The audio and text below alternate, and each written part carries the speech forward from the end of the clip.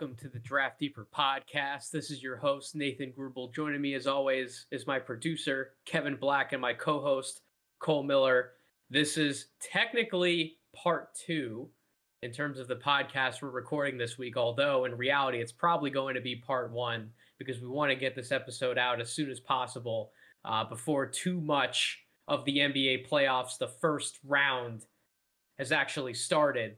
This is our first round playoff preview. We're going to go through all 8 series to the best of our ability and kind of just give you a basis on some of the matchups, some of the different things you'll be expecting from these teams on both ends of the floor. And of course, we'll give our series predictions. Just a very quick hit and primer kind of episode just to get everybody thinking about the playoffs and everybody in a good mood, because I'm certainly excited. I think we have a number of good first round series here. So, Cole, are you ready to dive into some of these matchups? Absolutely. So let's start it off in the Eastern Conference with our hometown Philadelphia 76ers being able to go up against the Washington Wizards, who are, it's funny, Kevin said to us as a hot take, he thought that the Wizards were going to win by 30, and he was pretty damn dead on the nose with that one. As that game was a blowout through and through. They just hung as many points as possible on the Indiana Pacers. So the Wizards kind of looked like the team I thought we expected to see against Boston the other night. And so that's more of the team that I'm expecting to face Philadelphia. This absolute dynamo offensive tandem between Russell Westbrook and Bradley Beal, able to score in a variety of ways. And they're not necessarily going to be stopped by anybody in particular on the Sixers, but you would expect the combination of Ben Simmons, Danny Green, Matisse Thybulle to be able to do some damage on those two, as well as some of the other players for the Wizards. I think an interesting player to take note of who's had a little bit of a coming out party over the last few days has been Rui Hachimura, the 6'8" combo forward for the Wizards, albeit he did get in foul trouble in that game against Boston, but he still had a pretty decent performance, and he certainly had an efficient night against Indiana. He's really coming into his own, was always known to be like this mid-range scorer, threat and transition at his size, not like a lockdown defender, but certainly long and athletic enough that he can give some other forwards problems in particular. And I'll be really curious to see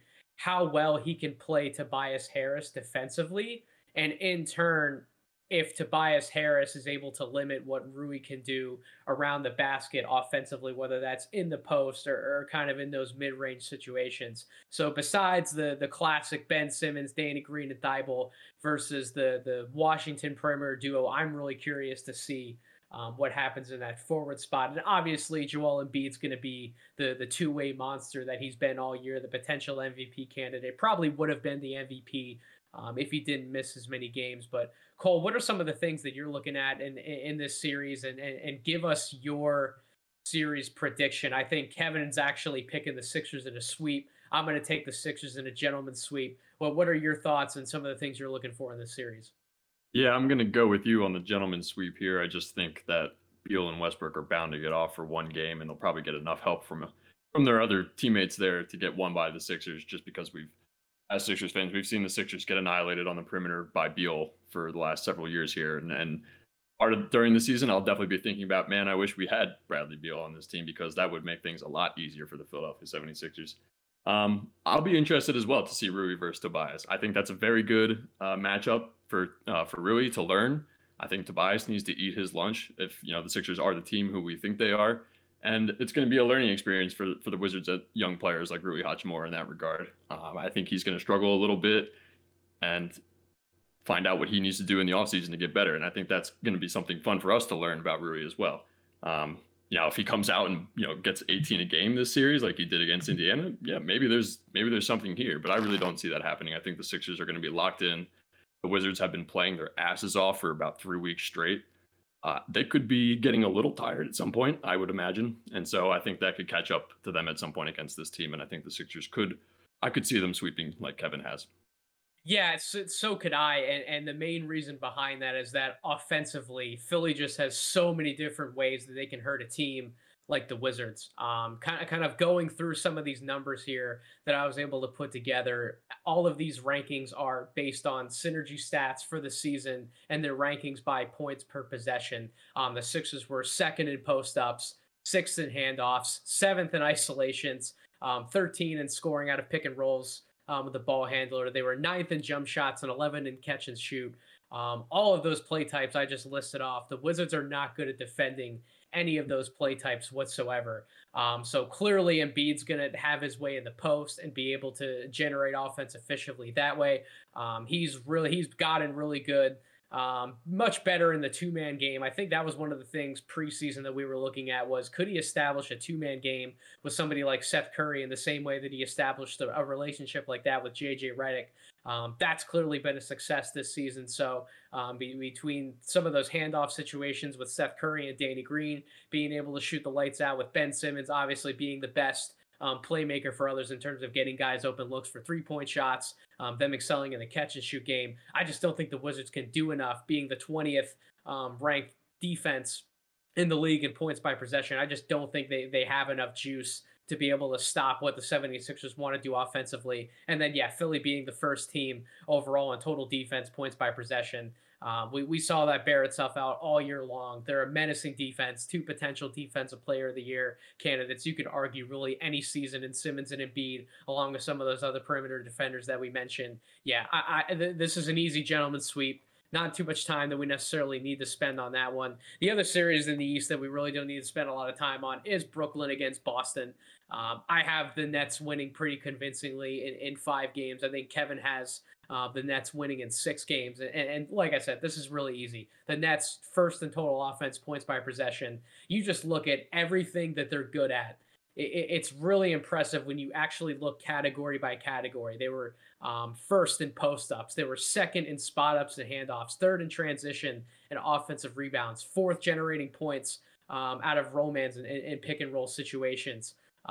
First in isolations and post-ups, including passes. A lot of that comes from the addition of James Harden, being able to pick apart defenses by will and make things happen, whether it's out of pick and roll or him kind of doing his dribble dance at the top of the key, and whether he's bombing a 3 or getting a step on somebody. He's just such a maestro with the ball in his hands. The same goes for Kyrie Irving, of course. But some of the other weapons they have around them, Joe Harris, Jeff Green, these are guys who can be potentially prolific 3-point shooters if they get hot enough. So I just think the Nets have way too many weapons for Boston to be able to contain. And they do so many things well. Again, it's about a diversity in their offensive attack. It's not that the Nets just do 1 or 2 things well as a collective team, not necessarily even taking into account the fact that they have 3 superstars generating offense for them at different points or on the court even at the same time, which is something we're going to get to see in the playoffs. Finally, we didn't really get that in the regular season, but it's just the number of things they can do.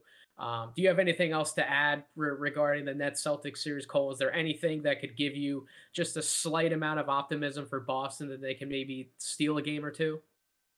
No, I got the Nets in 4 here. I think this is over real quick, and I just want to highlight some of the stats you pulled out and put them against the Nets and Celtics real quick. Nets offense, second in spot ups, second in jump shots, and third in catch and shoot. Celtics defense, 24th in spot ups, 23rd in jump shots, 24th in catch. This is going to be over real quick. Nets are going to shoot the lights out against this team. Jaylen Brown's not on the floor. They don't have a chance. Let's move on. and certainly we'll move on to the more divisive series among us, because Kevin is our Heats fan on the team, and God bless them. The Miami Heat have certainly been a joy to watch these last few years with the collection of talent that they've put together. Jimmy Bam, Tyler Hero, Duncan Robinson, Kendrick Nunn. They have so many different guys who can contribute at any point during a game. And once again, they find themselves matched up with the Milwaukee Bucks. Now, this is going to be a different series with what I think is going to be a different outcome, although it wouldn't surprise me if Miami was still able to come out with a win in this series. But for the Bucks being known as this defensive juggernaut over the last few years, they've completely flipped. Now, if anything, they've been much more focused on the offensive end, and they've slipped in some defensive categories that the Nets can potentially take advantage of. For example, the Bucks are not as good defending in isolation situations when there's passing involved, when the ball's whipping around the court. They're also not the best defending jump shots and catch and shoot looks. So when you're talking about a Miami Heat team with guys who can get as hot as anybody from the perimeter, and Tyler Hero and Duncan Robinson, or on that same notion, if they don't respect Jimmy Butler and all of a sudden Jimmy has one of those games where he's canning like 2 or 3 threes on top of everything else that he's doing, scoring inside the arc, getting others involved for that team, and obviously playing the stellar defense that he can from the point of attack, or guard the other team's best player, whether he has to be matched up on somebody like Giannis, or if Drew Holiday gets hot, he has to contain him, or if Chris Middleton gets hot, Jimmy can guard any of those guys. And obviously, Bam Adebayo is probably one of the best defensive weapons that anybody can have in the league to go up against Giannis. But on that same end, I mentioned that Milwaukee was so focused on their production offensively. Third out of isolation sets, including passes. Fourth in jump shots. They're eighth around the basket and fifth in catch and shoot situations. So again, they have so many different ways that they can hurt you. And I think this is probably the best supporting cast of shooters that Giannis has been surrounded with up to this point. So if he looks to get downhill and get people involved passing out of the lane, he's got guys like Drew Holiday, as we mentioned, was a new addition to the team this year and played incredibly well for them all year long. Dante DiVincenzo has just continued to get better and better. That's one of our guys, Cole, being from Villanova. They just have more guys that can hurt you. Pat Connaughton has kind of still been a decent catch and shoot threat for them. Like, that's why I think the Bucks are ultimately going to win this series, but it's going to be a hard fought series. I don't think it's going to be the defensive battle that we've seen from these two teams in the past. I think it's going to be a more high scoring affair, and it's going to be about which team gets hot at the right times. And just given what we've seen from Milwaukee this year, having that chip on their shoulder that they're going up against a team that they have been able to beat in the playoffs consistently, I think that's going to be enough motivation for them, and Giannis in particular, to really come out, dominate wherever they can, and ultimately pull out a close one. What are your thoughts on the Heat Bucks series, Cole, before I kick it over to Kevin and let him give some of his thoughts? Yeah, this is definitely going to be a juggernaut series. It wouldn't shock me if the Heat pull it out, but I definitely think the Bucks have the edge this year, mainly due to the Drew Holiday acquisition. They made that acquisition for this time of year, and I think it's going to pay off for them. He makes a huge difference in the playoffs. He can lock up a team's best perimeter player, and he can also get his. And that takes the weight off Chris Middleton's shoulders to do the same thing at not a maximum rate as he used to do. So he'll have his legs later in the game if he needs to get the shot off, or if Drew needs to get the shot off. I really think that's going to help them, especially with Dante starting to come into his own. I think he's the X factor. If Dante is able to chip in 14 to 16 a game, really find his three-point stroke consistently, and be able to spot up as Drew and Chris and Giannis are driving the hoop, that's going to make it all the easier for the Bucks. And I think that's what we see out of Dante. He's shown that he's a big game player before, and I really think that's what makes the difference this year for the Bucks is Dante and Drew. Last time we saw Drew in the first round of a playoff series, he averaged 28 points a game and almost 7 assists. So the dude can ball in the playoffs. I think we're underestimating and kind of forgetting what he was able to do.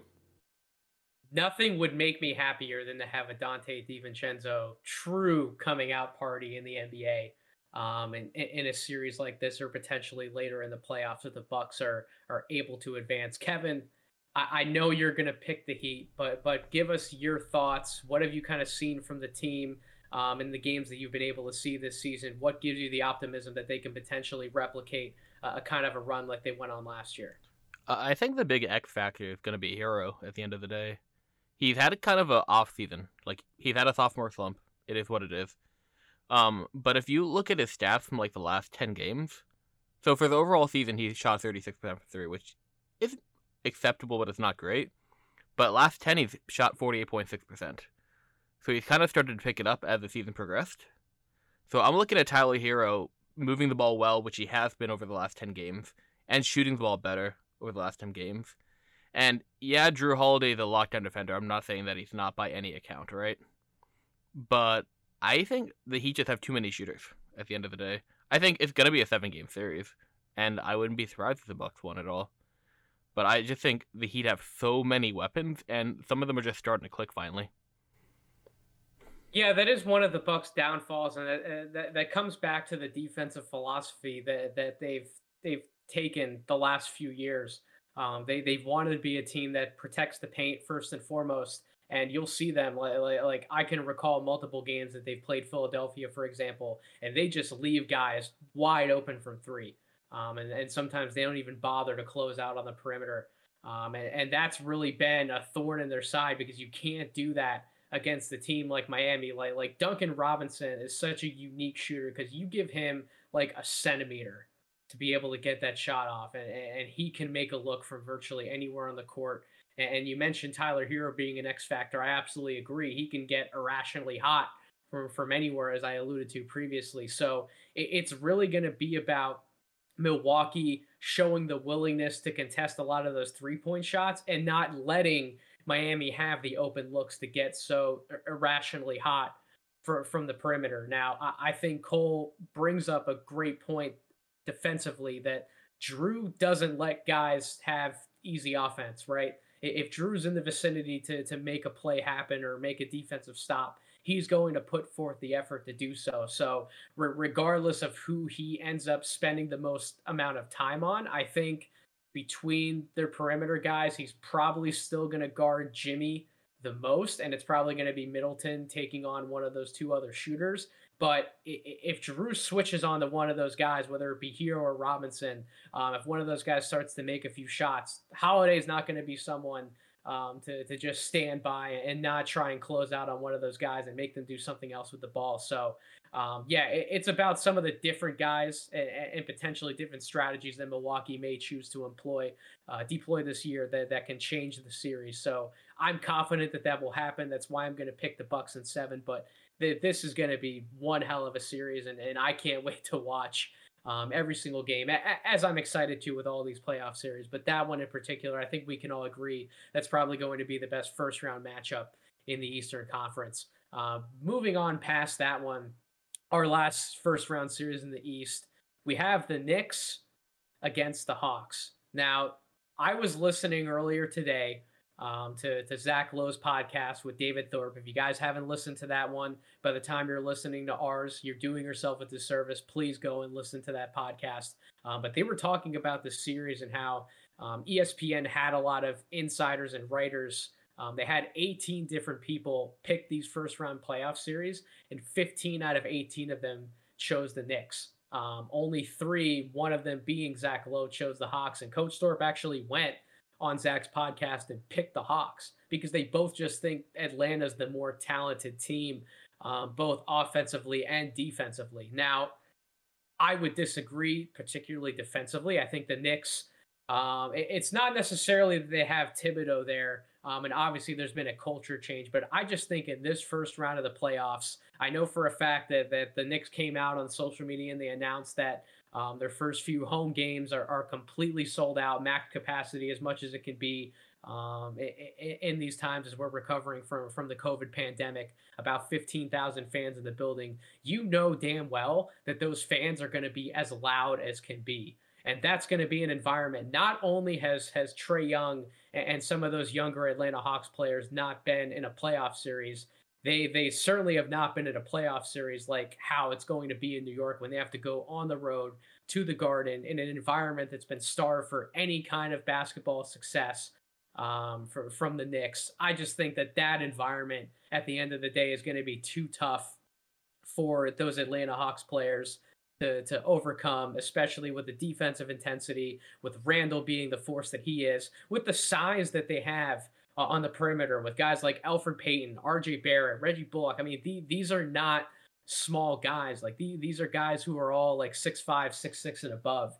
And Randall obviously being the big guy that he is to kind of swallow up some of those smaller or not necessarily smaller in the case of Herter and Bogdanovich, but more slender offensive playmakers. I really think if the Atlanta Hawks are going to make noise in this series and they're going to steal a few games or potentially even win it, they're going to have to take advantage of the fact that the main area of weakness for the Knicks defensively is they don't guard well in pick and roll sets. And Trae Young and Clint Capella have been the best, or one of the best, I should say, if not the best pick and roll duo in the entire NBA. Trae Young obviously being a savant passer, him being able to stretch the defense on some of those screen sets. If Clint Capella sets the right screen at the right angle, and you give Trae Young an inch of space, he's going to have that quick trigger. He's going to want to get that shot off. And if Trae Young gets hot, if the Knicks let him get irrationally hot and he's able to put up like 35, 40 points a game in a playoff series, then I guess at that point, all bets are off, right? So it's really going to come down to how the Knicks scheme against Trae Young specifically, how they're able to limit those pick and roll, easy finish opportunities from Capella at the rim, as well as some of their other guys, and what they're able to do in that part of the offense specifically. How can the Knicks contain Trae Young's pick and roll attack? So I'm going to take the Knicks in 6 to win this series. I'm going to agree with the majority of those ESPN staffers, but like I said, there is a blueprint for the Hawks to be able to make some noise and potentially even win the series. Cole, where are you at, Knicks Hawks? Why are you making the selection that you are? What do you kind of see from what can happen in this series? Yeah, so I'm taking the Knicks in 5, like Kevin is. I just, not always does it matter if when these teams meet in the regular season, what the regular season record is when you come to playoff time, but I think it does here. And the Knicks won every matchup this year pretty handily, except for one overtime matchup. I just think that is born out of they're the tougher team. They can be more physical with the Hawks, and come playoff time, it's more physical basketball already. So I think they're just going to boss this team around a little bit. And I just like what they're bringing off the bench a little bit better than what the Hawks are bringing off the bench as well. Derrick Rose is playing really well right now. Quickly's had some nice moments. And against the Hawks, Quickly will, still be able to produce pretty well, I think. Neither team is super deep, so whichever gets to move on, I think that's going to be a quick out in the second round, because you're looking at 6 or 7 man rotations, and that's just not going to hold up. These guys are going to get tired eventually. But like I said, Knicks in 5.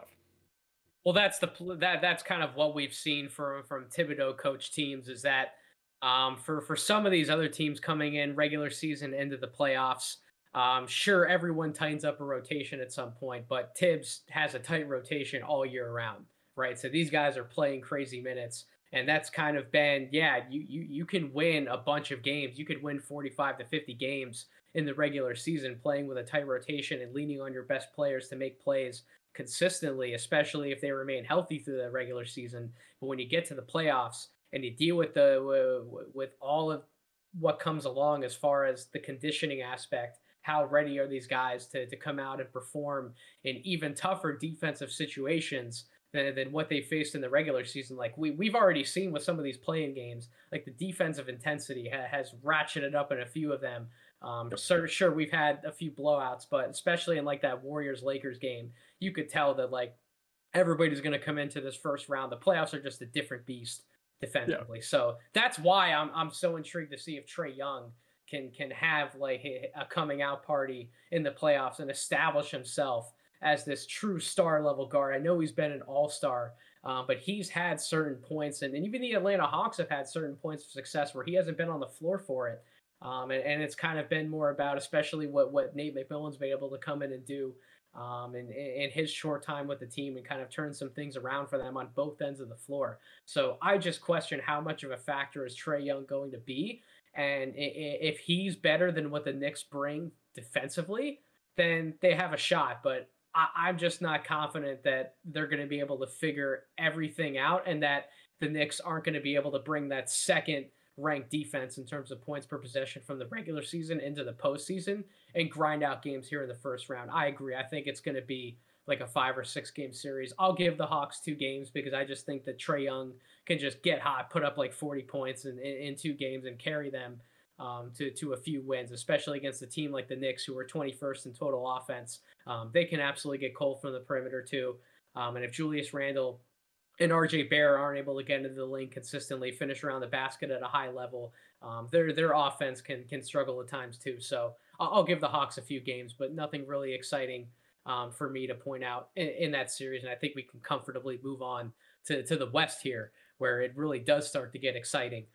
You have the Utah Jazz going up against the winner of tonight's play-in game. We're recording this on Friday the 21st between the Golden State Warriors and the Memphis Grizzlies. I think the Warriors are going to win that game. I think the Warriors are going to be the 8th seed. I don't necessarily think anybody else has any other opinions, unless Cole. Who are you picking for the play-in game? Do you have the Warriors as well? I do.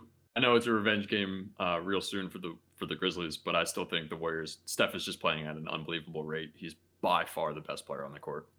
Yeah, I don't think there's any way that Steph lets them lose that game and not let that team get to the playoffs. And they've been hot.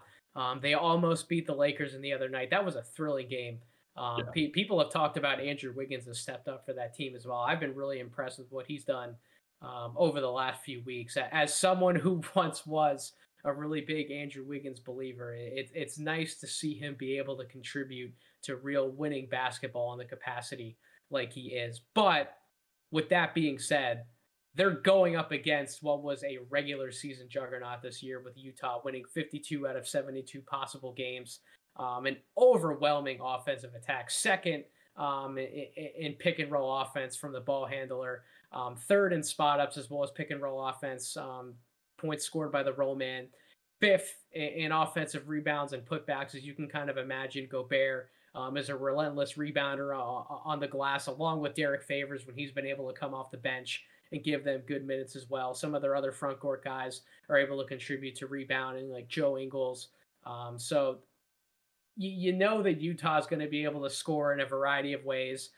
Mike Conley and Donovan Mitchell are going to be able to operate pick and roll offense incredibly well. They're going to pick the Golden State Warriors apart. They're going to get open jump shots, and they're going to put points on the board. But the other thing that I really noticed when I was pulling some of these numbers is that Utah, just by what they were able to do in the regular season, and I know that, like we just said, the playoffs are a different animal, but they were so overwhelmingly good defensively as well. And obviously a lot of that comes from Gobert manning the paint, not just blocking shots, but changing shots at so many different angles and being the presence that he is. Donovan Mitchell, while not being an all-world defender on the perimeter, at least being very competitive, very feisty. Mike Conley, bringing a veteran presence to that backcourt that he wasn't himself last year, but he's certainly been himself this year, and that's also been a big reason why they've been able to win so many games. So while Steph has been irrationally hot, you know that he's probably going to give him like 35 to 40 points a game, something absolutely absurd in this series. I just don't think he has enough around him to be able to pick apart a team like the Utah Jazz. I think this is going to be a gentleman's sweep. I have the Jazz in 5. I think Kevin has the Jazz in 6. The only thing that I will give to Golden State is that they are Steph Curry and Draymond Green are so smart. They know how to pick apart teams, doing the little things in handoff actions, having Steph particularly run off screens, getting him involved in the pick and roll game with Draymond, having Draymond do everything that he can do out of the short roll, giving another team just so many different looks offensively and operating off of pure motion. I think the Jazz are going to be well coached. I don't think Quinn Snyder's going to be caught off guard by anything that Golden State does. But if you're going up against two guys as intelligent and witty as Steph and Draymond, you do have to be prepared for quite literally anything on the court, and you have to bring your A game. I think the Jazz will, but if the Jazz are off in a few games and you give Steph Curry the light of day to winning this series, like if you don't finish out Golden State in 5 games, you give him a game 6, I can see Steph just completely going off and being Superman, forcing a game 7. And if you're in a game 7 against Steph and Draymond, I mean, you have to think that it's not, the Jazz aren't going to be an overwhelming favorite at that point, even though the game's going to be in Utah. So there are some interesting wrinkles that bring different dimensions to this series, but I think the Jazz are going to be focused to get the job done and move on. What are your thoughts, Colt? I'm with you. I think it's easy to fall into like, ooh, the Warriors, Steph Curry's playing so well right now. Like they had regular season success against the Jazz. Maybe they could pull it off, but the Jazz are where they are for a reason, and they maintain that spot without Donovan Mitchell for a good stretch down the rest of the season. So I think the Warriors are going to get a game. I think that's mainly because Donovan Mitchell is easing himself back in right now. But this team has a lot of weapons, like you pointed out. I think they're all clicking. They've been playing well all season together. Jordan Clarkson coming off the bench, easily the 6th man of the year in my book. They're getting good contributions out of guys like Royce O'Neal and Georges Niang. I think they're going to be great role players for them all playoffs long. I think it deserves to be mentioned that the Jazz, outside of Donovan Mitchell, all these guys are like 26 to 33. Like that's the perfect age for a playoff team. And they're not going to be pushed around by anybody, and they've been kind of embarrassed the last couple of years, I think, in their mind. So I think like you said, they're going to be coming in razor focused. They're going to kick the Warriors to the curb, and they're going to show everybody out west that they mean business this year. Absolutely. So Utah winning that series, I think, pretty handily. Cole and I are in agreement. Kevin's also in lockstep somewhat. He has the Jazz in 6, so he's actually going to give the Warriors another game, which, like I said, I wouldn't be shocked if the Warriors pushed it to 6, pushed it or 7. Steph and Draymond can be that good, but where you're really betting against the odds going up against a team who's been so dominant on both ends of the floor. So I just don't think the Warriors have enough other guys to make enough shots. And that's it too. Like is Jordan Poole going to be like this amazing 40% plus 3-point shooter in playoff situations when he's still pretty young of the teeth? Or guys like Michael Mulder going to be able to step up consistently? Is Andrew Wiggins going to stay as hot as he's been? Like, there's just so many question marks with Golden State that we don't know the answers to. We may find out some surprising answers. Who knows? But I just think Utah is coming in focused. They have one of the best coaches in the league. They have a veteran trio in Conley, Donovan Mitchell, and Rudy Gobert, who aren't going to mess around. They're going to come out full force both ends of the floor, and yeah, they'll get the job done. Do you want me to tell you why I think that Golden State's going to get 2 wins? Yeah, please. I think Steph is going to drop 60 points at least one time in the series. Wow. I think he's going to just take over everything. Can we get you to like make a prop bet? Like, can we get FanDuel to like get us to let Kevin make like a prop bet? Yeah. Steph Curry over under 59.5 in one game. I could see that based off how Denver was able to let Jamal Murray and Donovan Mitchell were having like 40-point battles last year. I just think it's gonna get to the point where we see Steph Curry just understand I'm the only person on this team that can like score efficiently, right? And he's gonna have like one of those like Dame games where Dame just takes every single shot, right? And Steph has the same qualities, if not better than Dame. I mean, if real argument, who's the better 3-point shooter, right? Who's saying Steph just doesn't pull up from the logo like 5 or 6 times and just make all of them, right? It's a distinct possibility. I mean, I think that Steph has been the more consistent 3-point shooter throughout his tenure, but to your point, Kevin, and we can get into Dame Lillard when we talk about the Nuggets Blazers, but yeah, Dame's able to make every single type of 3-point shot that Steph is. Like, he has the ability to make those same shots. I do agree with that. So yeah, if Steph goes off for like 60 points in a game, I'd be really shocked if Golden State would lose that game. So yeah, that can be an X factor. That can absolutely give them an extra game. Moving on to the series that I'm the most excited for out of all of them, the Phoenix Suns against the Los Angeles Lakers. The Phoenix Suns winning 51 games this year for a franchise that's been an absolute, as Colin Cowherd likes to say, tire fire for so many years. Chris Paul comes in and everything just seems to click. And I don't want to put every single little ounce of success at the feet of Chris Paul, even though he's obviously had a big part in it. But I also think that Phoenix just had so many young pieces who have now gotten time to season and develop, and being better coached, having 2 years now under their belts with Monty Williams, having somebody like Chris Paul come in and be a coach for those guys on the floor. I just think that everyone's game has jumped a level, and now they honestly have one of if not the most complete team in the NBA, in my opinion. I truly think that this series could potentially determine the NBA Finals race, at least in the West, altogether. Like, I think the winner of this series, in my mind, is going to go to the NBA Finals. I'm going to pick the Lakers in 7 games. I don't say that lightly, but really 2 reasons. Number one, I trust Anthony Davis and LeBron James when the chips are on the table to be able to get it done in isolation.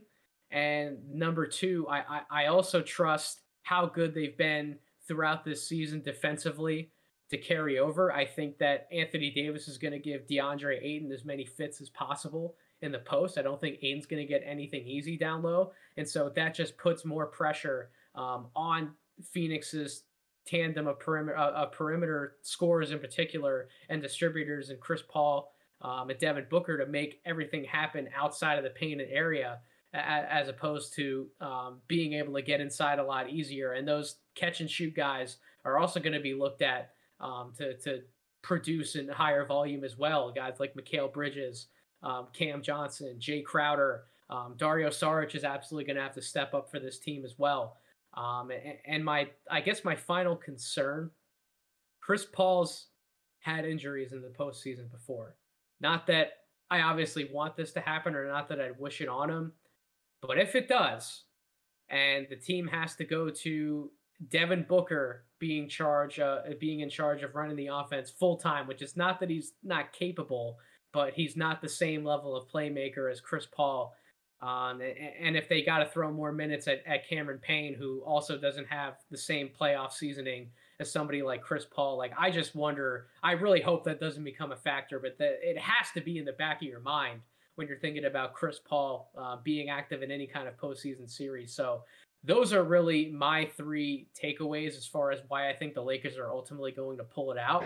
The other thing I'll say, though, is that Phoenix has been really good at finding ways to accomplish the little things, backdoor teams, gets people running off screens at the right times. Monty Williams has done a great job, and Chris Paul for that matter, on the court, in getting everybody involved in the right space at the right time. So if the Lakers get lazy on defense, if they get lazy around the basket, not necessarily containing Ayton, but they get lazy allowing cutters to just flow through that painted area at all times, the Suns have the personnel to pick you apart and play that style of half-court game. So if the Lakers are careless and they don't play with that top 5 defensive intensity that they did in the regular season, I think they will. But if they don't, they're going to let the door open for Phoenix to not only win it even in like 7 games, but for Phoenix to potentially win it even quicker than that, which, before I get to you, Cole,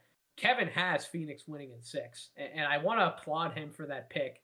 God, I don't want to see LeBron bow out early, but damn, I really want to see this Phoenix Suns team as much as I possibly can this year. They've been that fun to watch. So, Kevin, why are you taking Phoenix in 6 games?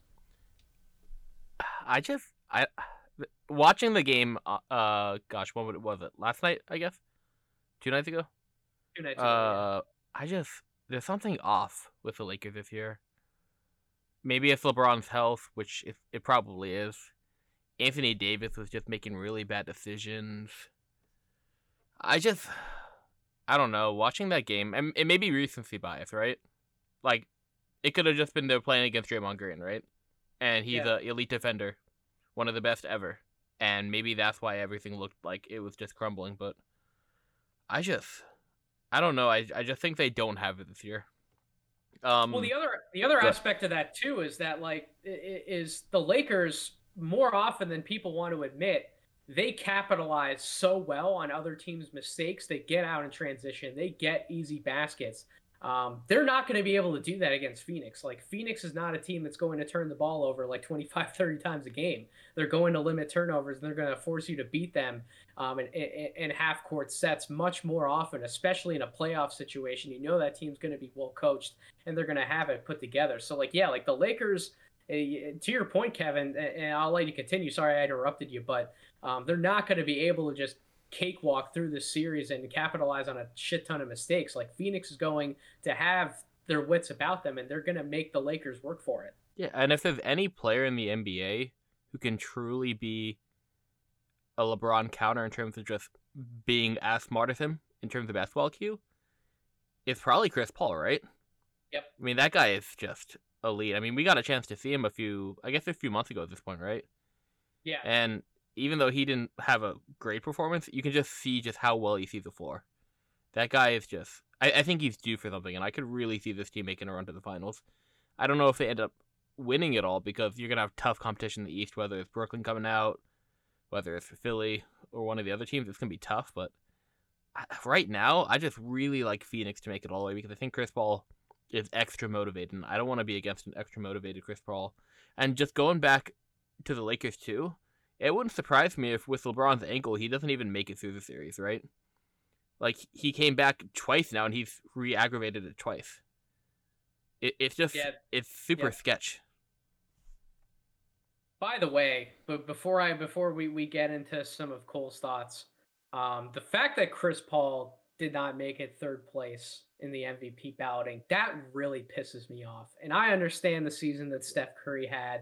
I get that he's been incredible for like a month and a half. He had that scoring streak where he was absolutely bananas offensively, whether it was shooting the ball from three or just putting points on the board overall. But what Chris Paul has done for this team all year long, the fact that he can't be mentioned in the top three, I don't know. That just makes me really mad. Like, that man deserves so much credit for everything that's happened, for everything that happened in Oklahoma City last year, for everything that's happened in Phoenix this year. Like damn, that really makes me mad.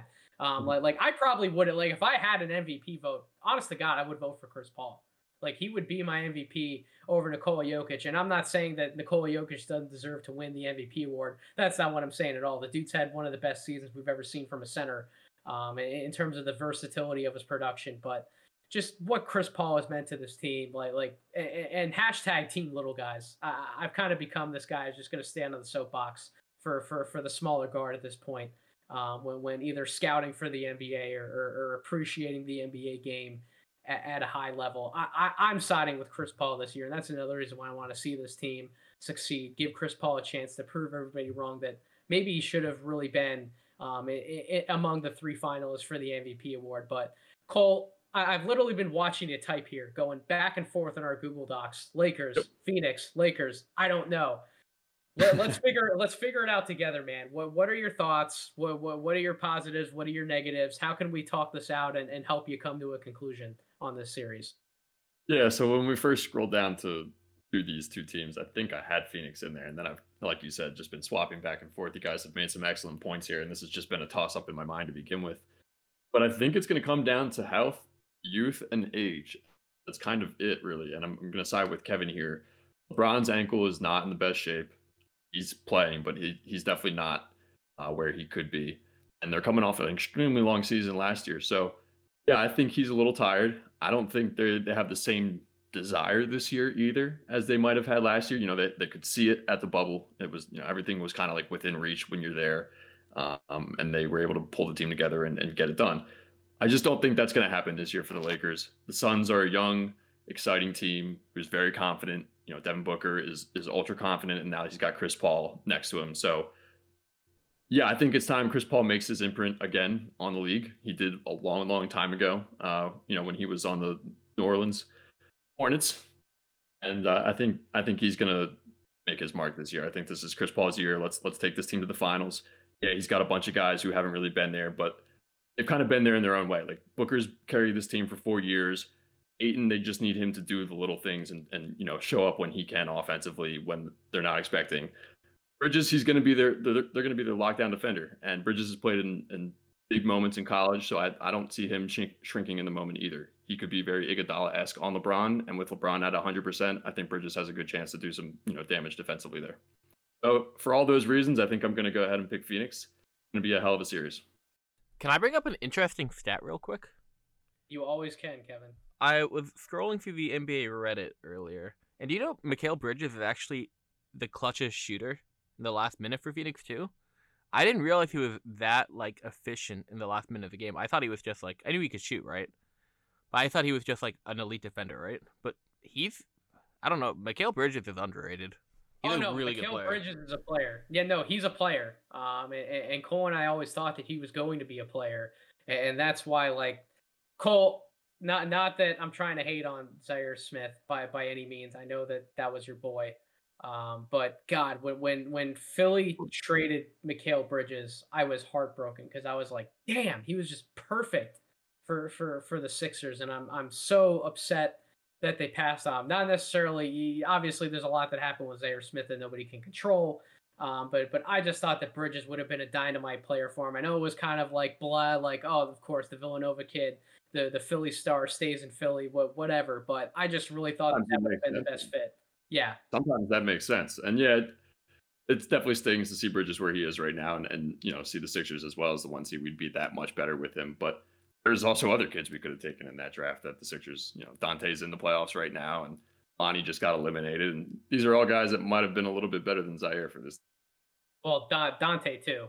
You and I were high on Dante when people From some of our former coworkers didn't have Dante even as a first rounder. You and I were pretty much in that bandwagon that whole year. So sure, hats off to us, whatever. But the point is that the Villanova kids should have stayed in Philly. Period. They should have never been able to leave.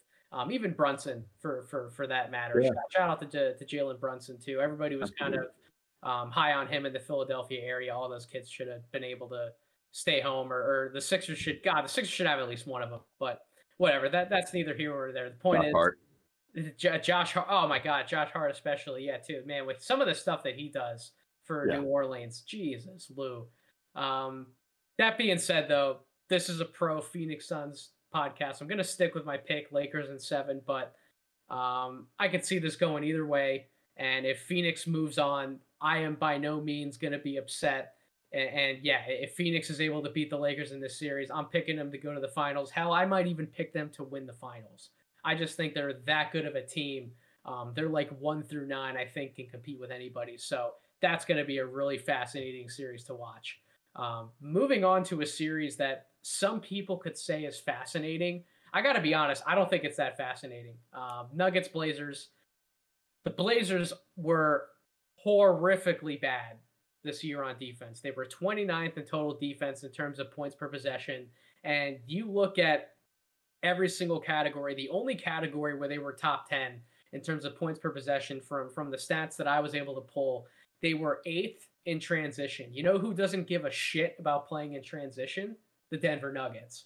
Because of Nikola Jokic pretty much manning the point for that team now for I guess I was going to say for better or worse, but no, it is for the better.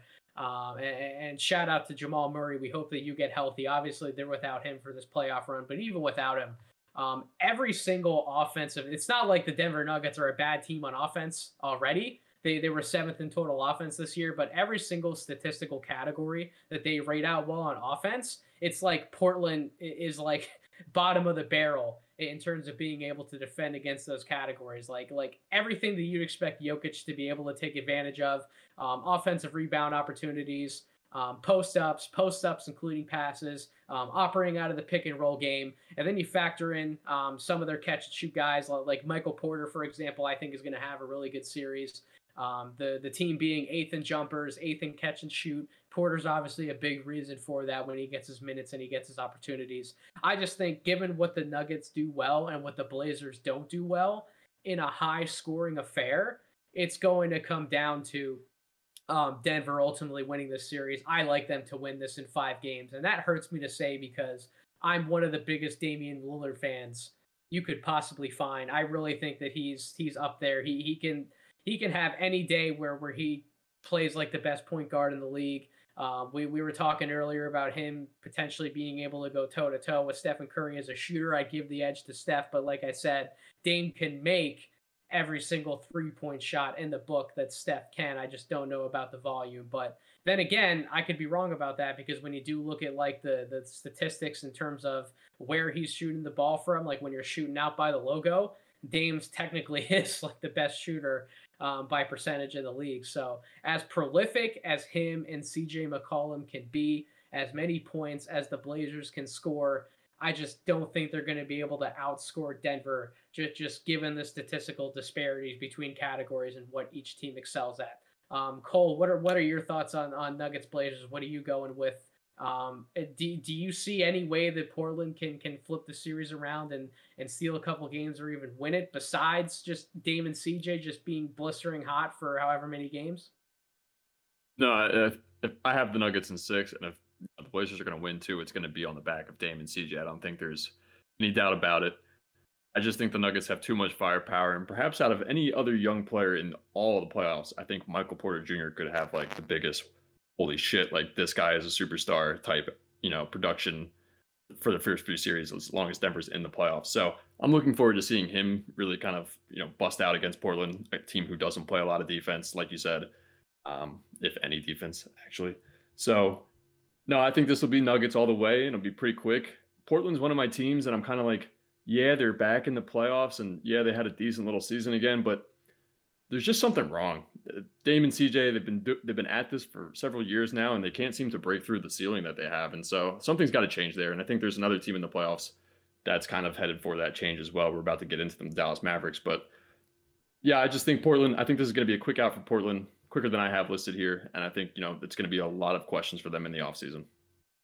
Kevin, do you have any thoughts to add to this? Because you actually picked Nuggets in 7. You think that this is going to go 7 games? Is that just because of your belief, like you alluded to, in Damian Lillard to put this team on his back for 3 and carry them to 3 wins? Yeah, I think a lot of my talking points are very similar to the same thing with Steph Curry. I just think Dame's gonna kind of step up because he always does, right? Dame is built for the playoffs, but the Portland team is just not nearly as good as Denver. I don't know. Just same thing.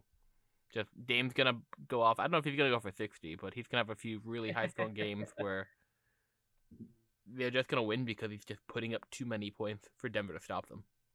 And I just think Denver is gonna be missing Jamal Murray a lot. I mean, Jamal Murray is an elite player. I mean, look what he did for them last year, right? In the playoffs, it's just rough without him. He did carry that team at times, but if Jokic is going to validate his MVP coronation, I think I'd be stunned if he didn't win the MVP at this point.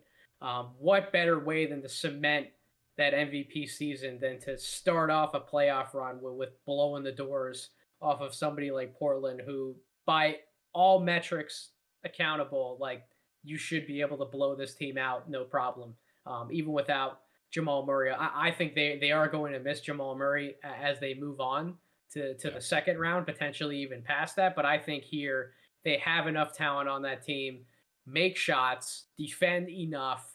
Don't let Nurkic have his way down low. As long as Jokic can win that battle down low between friendly rivals, and not let Nurkic go off for like 25 and 15 every night, then I really think that Denver should be able to win that series pretty handily.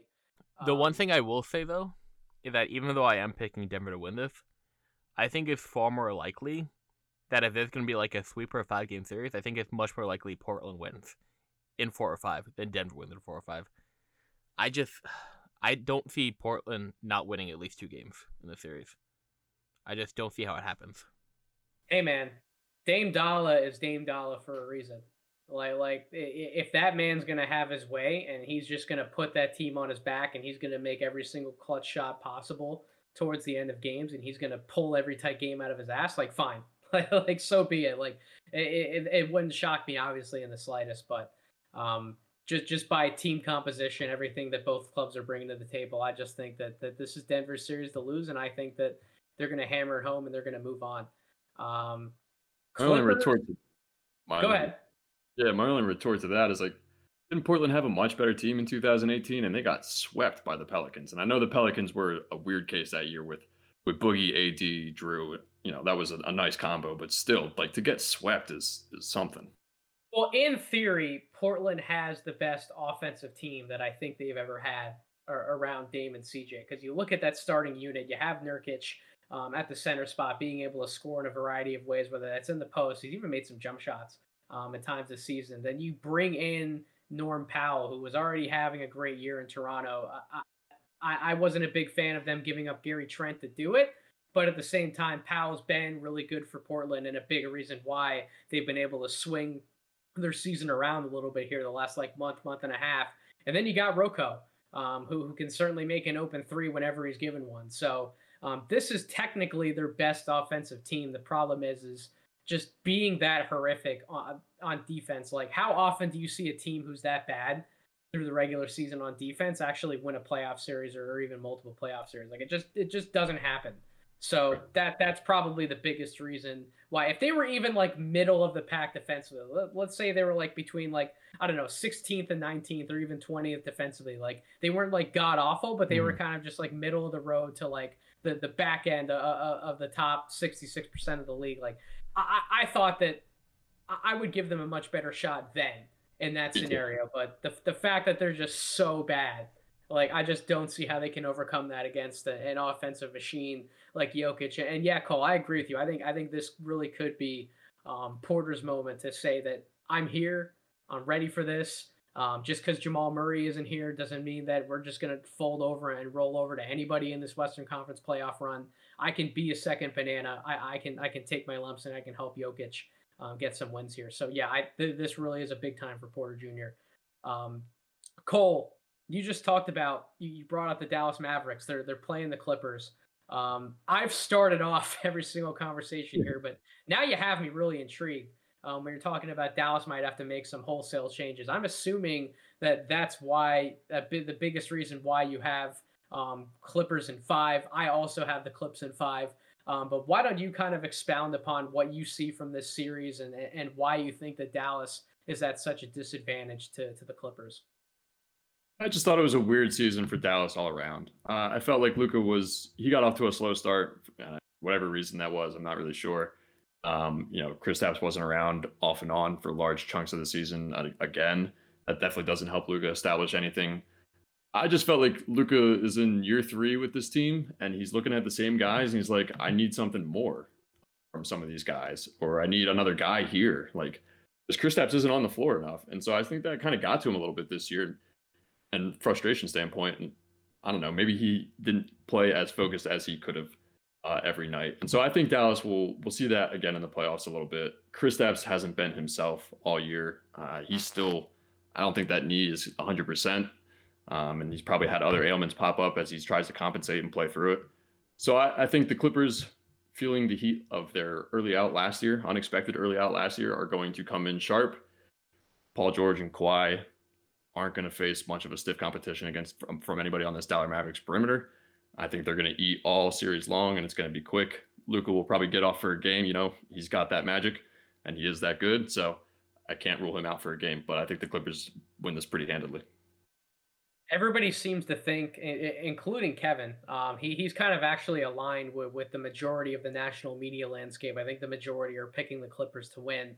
A lot of people are picking them to win in 6. You and I are ahead of that curve. We have the Clippers winning in 5. I think a lot of people think that Luka's good, not just for 1 game, but for 2 games because of the savant that he is. And it's so ironic that this series being the 4-5 matchup, this really is like the Knicks-Hawks of the West. And reason being is that I talked about the New York Knicks being bad defending in pick and roll situations, not being able to contain the roll man or letting the ball handle or score too efficiently out of pick and roll sets or kind of find the corner shooter. Well, there's virtually no other player better doing that than Luka Doncic, and the Clippers also struggle to defend in those same play types. So if Luka decides to play otherworldly and absolutely carry this team, and the Clippers can't do anything to stop Dallas's pick and roll attack, then that could pose some problems. That could give Dallas that extra game and really make the Clippers work to win a game 6 or even possibly a game 7 if it would get pushed that far.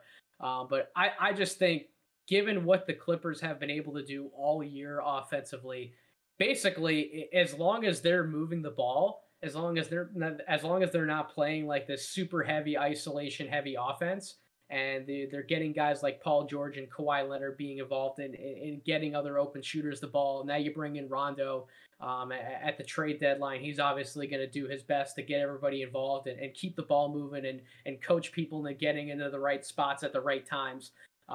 As long as that ball wasn't around, they're able to can shots and they're able to make shots a lot more efficiently. And Dallas is not a defensive juggernaut by any means. They're not as bad as Portland, but they were a team who was 19th in total defense. But just given where the Clippers finished, 3rd in total offense, the veteran talent that they have on that team, guys like Paul George, Kawhi Leonard, Rajon Rondo, Reggie Jackson, Morris, they just have so many weapons who can make shots in a variety of ways. And I just think the Clippers offense is going to be much better than it was in the previous postseason. And I think that they're going to overwhelm a team on the poorer side of things like the Dallas Mavericks. So that's really what I'm seeing from this series. And I think it's going to be entertaining. Luka's always a fun watch. I just don't think that everybody else around him has enough juice. And I agree, Cole. The Mavericks are definitely going to make some changes this upcoming offseason. And I'll be very curious to see what they do. Kevin, you have any other thoughts to add on the series? I would just say there's one big X factor. I'm going to give you 2 words, Nate. Playoff P. Oh, my God. Are we done crapping on Paul George yet? I will be done if he shows up. If he doesn't show up, then we'll have a conversation in 2 weeks about how once again, he's not looking good in the playoff. What I if hope he he does shows show up? What if he shows up but the Clippers don't make the finals? If he Or what actually, plays if well? he shows up, then I'm fine, right? All right. But I think All he right. was one of the main reasons they didn't make the finals last year, because he just was not good. And I know that you love Paul George him, but- played like a top 10 player in the NBA this year. Well, yeah, but it especially doesn't matter in given- regular season. I know, but I think this year more than ever than in years past, he stepped up, not only just being a scorer and an open threat from three, running off screens, getting involved in the catch and shoot game, but he's really taken an initiative. Not that he's never been able to set guys up and act as a playmaker or like this primary offensive initiator before, but he really took a lot of that on his back this season, especially before they got Rondo. And I think a lot of that's also going to carry over into the playoffs as well, and that now you don't look quite as bad from the point guard spot as you did a few months ago. Now you have Rondo to be able to come in. Playoff Rondo always excels. You have Paul George willing to make a lot more of those plays. Kawhi Leonard. I think Zach Lowe's talked about this the past few years now, and Kevin O'Connor, but he's really stepped up in terms of his passing ability as well. So as long as they keep that ball moving and the ball doesn't stick in anybody's hands, in particular one of those two wings for too long, they don't get isolation happy like they did against Denver last year in the postseason. That was their biggest downfall. They lost to the Nuggets because they stopped moving the ball. So as long as that doesn't happen, the Clippers could very well go to the finals. Hell, they could end up winning the finals. Like they're that good of a team. If Paul George plays like a top 10 player in the NBA, they make the finals, right? They almost have to, because the only team that could probably stop them in the 7-game series is Phoenix. I think a gelling Paul George and Kawhi beats Denver without Jamal Murray. Either the Lakers or Phoenix. I probably wouldn't take the Clippers over either of those two teams, but it's not like the Clippers couldn't win a series against either of those two teams.